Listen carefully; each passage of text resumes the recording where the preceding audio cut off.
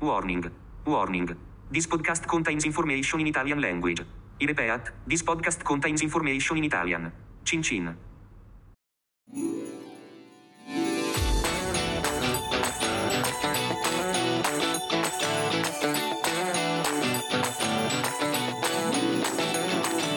Welcome to this Everybody Needs a Bit of Scienza holiday special, where the professore gets to hang out with the kids of La Scuola d'Italia Guglielmo Marconi in New York City. Who needs presents when Babbo Natale can give the gift of geeky knowledge? Find out in this 3-part series as the kids ask about grapes, wine, and the environment. Ho ho ho! Buon Natale! Hello, everybody. My name is Stevie Kim, and welcome to Everybody Needs a Bit of Scienza. And today is a special Father Christmas episode with Professor Attilio Scienza. Ho, ho, ho! La prossima! Oh! Ciao, bella! Ciao, io mi chiamo Sofia, Ciao, Sofia! ho 11 anni, sono in seconda media, vado alla scuola d'Italia da quando avevo 4 anni. Hi, my name is Sofia, I'm 11 years old, I'm in 7th grade, and I've been at La Scuola since I was 4 years old. My question for Professor Attilio Scienza is, we've been studying volcanoes in science class, so I'm curious to know, is volcanic soil good for grapevines? Stiamo studiando i vulcani adesso in scienze, quindi sono curiosa di sapere se la terra vulcanica favorisce lo sviluppo delle viti d'uva. Oh my goodness. You know, I just asked him the same question. Dei vini vulcanici, ho capito. Sì, sì. Allora, Giovanna, tu vuoi sapere che importanza ha il suolo vulcanico sulla qualità dei vini? Sì, grazie. Allora, l'Italia è un paese dove ci sono moltissimi vulcani. Solo pochi sono attivi. In particolare è attivo l'Etna in Sicilia e poi sono attivi alcuni vulcani delle isole Eolie, che sono un gruppo di piccole isole che sono a nord della Sicilia. Tutti gli altri vulcani, ce ne sono molti, sono ormai vulcani spenti. Allora, noi abbiamo dei terreni vulcanici, per esempio, in Trentino Alto Adige. Erano vulcani molto antichi, pensa che hanno più di 400 milioni di anni quei terreni, e sono terreni che si chiamano porfirici, da porfido. Poi abbiamo un gruppo di vulcani, o un grande vulcano, che ha generato il nord della Sardegna, e lì si produce ad esempio il vermentino di Gallura. In questo caso anche questi sono vulcani molto antichi, ma le rocce che si sono formate sono delle rocce granitiche. Allora, i porfidi sono in Trentino Alto Adige, i graniti sono in Sardegna. Poi abbiamo un gruppo di vulcani che sono in Veneto, e sono i vulcani che danno origine, per esempio, al vino Soave, al vino dei Colli Euganei, al vino di Breganze e così via. Sono vulcani abbastanza più recenti, anche se non recentissimi, e danno origine essenzialmente a dei vini bianchi soprattutto. Poi, scendendo lungo l'Italia, gran parte dei vulcani spenti sono lungo il mare Tirreno. Il mare Tirreno è il mare, direi, sul lato occidentale dell'Italia, dove c'è Roma, per intenderci. Allora abbiamo i vulcani dei Castelli Romani e i vulcani attorno al Vesuvio in Campania. Pensa a un grande vino importante, quello del Taurasi. E poi abbiamo così un vulcano un po' isolato, che è il Vulture, che è un vulcano abbastanza recente anche, e poi naturalmente l'Etna in Sicilia. Allora, la tua domanda era questa: qual è il rapporto tra la qualità del vino e il suolo vulcanico? Esatto, finalmente, Giovanna. Vedi, con un po' di pazienza adesso arriviamo. Benvenuta nel mondo della mia vita. Tutti i giorni così. Chiedo una domanda e poi dopo 10 minuti mi risponde. Comunque. No, ma è importante aver fatto questa analisi. I suoli vulcanici sono tra loro molto diversi.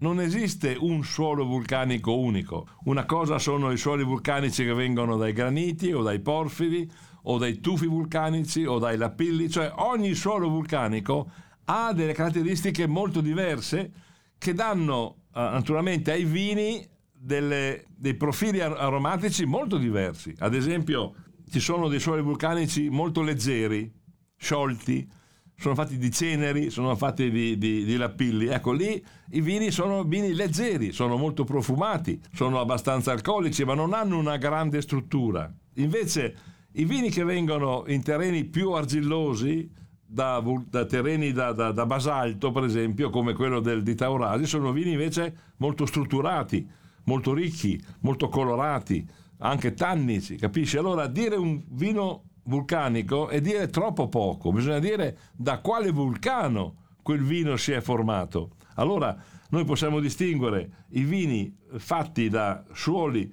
da vulcani che hanno prodotto della lava o vulcani che hanno prodotto invece delle cose molto sciolte, molto diverse. Questa è la grande ricchezza dell'Italia, è la grande ricchezza dei vini che si formano in Italia da tanti suoli vulcanici. Sì, grazie mille. Grazie. Ciao Giovanna, grazie mille. La prossima, avanti. Oh, you're so cute. Ciao. Oh my goodness, we have double. I see double. Due. Siete gemelli? No, we're not brothers, we're not siblings. Oh, okay. All right, okay. Allora, What are your names and what are your questions? so my name is Carla. Mio nome è Carla. Ciao Carla. And I'm really interested in climate change. My name is Luca, and just like Carla, I'm also very interested in climate change. Mi chiamo Luca e come Carla sono molto interessato nei cambiamenti climatici. Allora, Perfetto. Ottimo. Ok, benissimo. so this is my question. How does climate change impact wine production in both negative but maybe also positive ways? Questa è la mia domanda. Qual è l'impatto del cambiamento climatico sulla produzione del vino, sia in modo negativo, ma anche, se c'è, in modo positivo? Allora, Quanto tempo avete? Perché questa potrebbe andare avanti per 8 ore, fino a stasera sicuro. allora, molto brevemente, perché questa è una domanda molto interessante, ma che ha bisogno anche di una risposta molto lunga. Io cerco di semplificare la risposta. Allora, intanto l'effetto del cambio climatico sulla viticoltura è molto diverso tra le regioni calde e le regioni fredde. Cioè, una cosa è il riscaldamento, supponiamo, in Italia, in Sicilia, e una cosa è il riscaldamento in Trentino. È chiaro che l'effetto è molto più vistoso a nord che non a sud. Che a sud ormai le temperature sono già alte e quindi non è che si possa crescere molto di più con la temperatura. L'effetto più importante comunque è quello di una accelerazione delle fasi fenologiche. Cosa vuol dire? Vuol dire che il ciclo della vite è un ciclo fatto ciclo annuale da 4-5 fasi. C'è il germogliamento, poi c'è la fioritura, poi c'è l'invaiatura e poi c'è la maturazione. Tra una fase e l'altra c'è un certo tempo, sono 15 giorni, 20 giorni. Il tutto si svolge dal germogliamento fino alla maturazione circa in 3 mesi. Allora, con il cambio climatico, invece di avere 3 mesi per arrivare in fondo, abbiamo 2 mesi e mezzo. C'è un guadagno di 15 giorni in questi fenomeni. Cosa è successo in questi 15 giorni? Purtroppo, molto spesso, il fenomeno della maturazione adesso arriva in una fase troppo calda e quindi la maturazione è esplosiva e l'accumulo di zuccheri è molto forte e i vini sono molto alcolici. In sostanza, però, la qualità del vino in Italia è generalmente migliorata con il cambio climatico, perché abbiamo avuto delle maturazioni molto buone.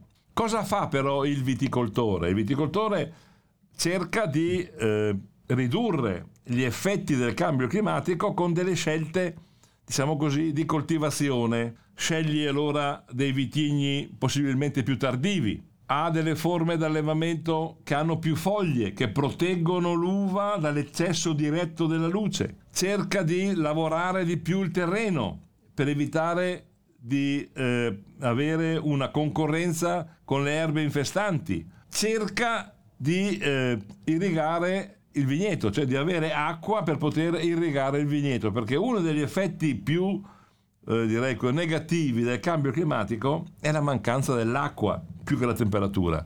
Quindi il cambio climatico ha provocato un miglioramento complessivo della qualità, ha però costretto il viticoltore a fare una viticoltura diversa, e molto spesso si può fare viticoltura solo se c'è a disposizione dell'acqua per l'irrigazione. Does that answer the question, or your question? Sì, grazie mille. Prego, grazie a te. Ciao Giovanna. Well, and what about your bodyguard?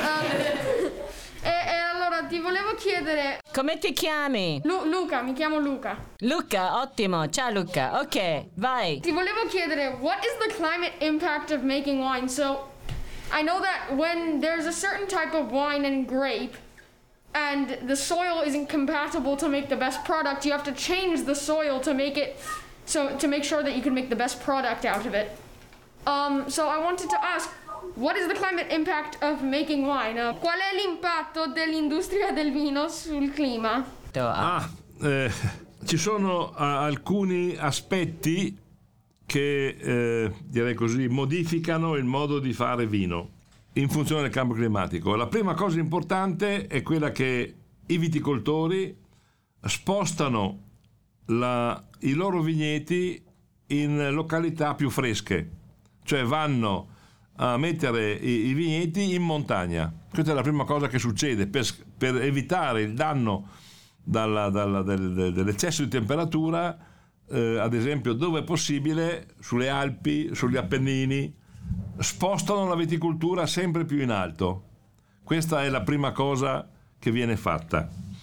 La seconda cosa è relativa alla tecnica di vinificazione, cioè si tende sempre più a utilizzare il freddo per controllare i fenomeni della fermentazione, perché voi sapete che quando l'uva fermenta produce molte calorie, diventa un fenomeno che produce molto calore. Allora, per evitare che questo eccesso di calorie possa interrompere la fermentazione e alterare la qualità, ci vuole molta energia per poter raffreddare questo mosto. Un altro aspetto non trascurabile è quello della direi abituare il consumatore ad un nuovo tipo di vino. In questi ultimi 30 anni lo stile del vino è cambiato perché le condizioni di maturazione sono cambiate e quindi l'uva ha modificato la sua composizione, quindi il vino è diverso. Allora bisogna aiutare il consumatore a capire questi nuovi vini, quindi dei corsi di educazione al vino, quello che possono fare i sommelier, quello che possono fare gli esperti, devono aiutare il consumatore a interpretare in un modo diverso i vini che vengono prodotti, perché ad esempio faccio l'esempio del Chianti, il Chianti che si beveva 30 anni fa non è il Chianti che si beve adesso, perché in questi 30 anni il Chianti è cambiato completamente e quindi il consumatore deve essere aiutato a capire questo cambiamento. Grazie mille. Grazie per la risposta. Va bene, grazie a voi. Ciao ragazzi. Ciao. Alla prossima. Simpatica quella lì. Sofia.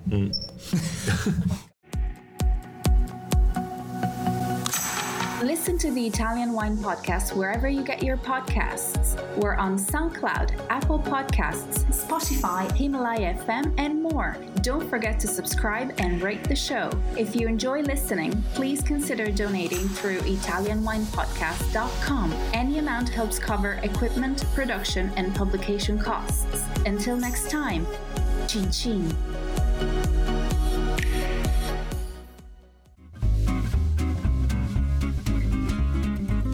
Hi everybody! Italian Wine Podcast celebrates its 4th anniversary this year, and we all love the great content they put out every day. Cin Cin with Italian wine people has become a big part of our day, and the team in Verona needs to feel our love. Producing the show is not easy, folks. Herding all those hosts, getting the interviews, dropping the Clubhouse recordings, not to mention editing all the material. Let's give them a tangible fan hug with a contribution to all their costs. Head to ItalianWinePodcast.com and click donate to show your love.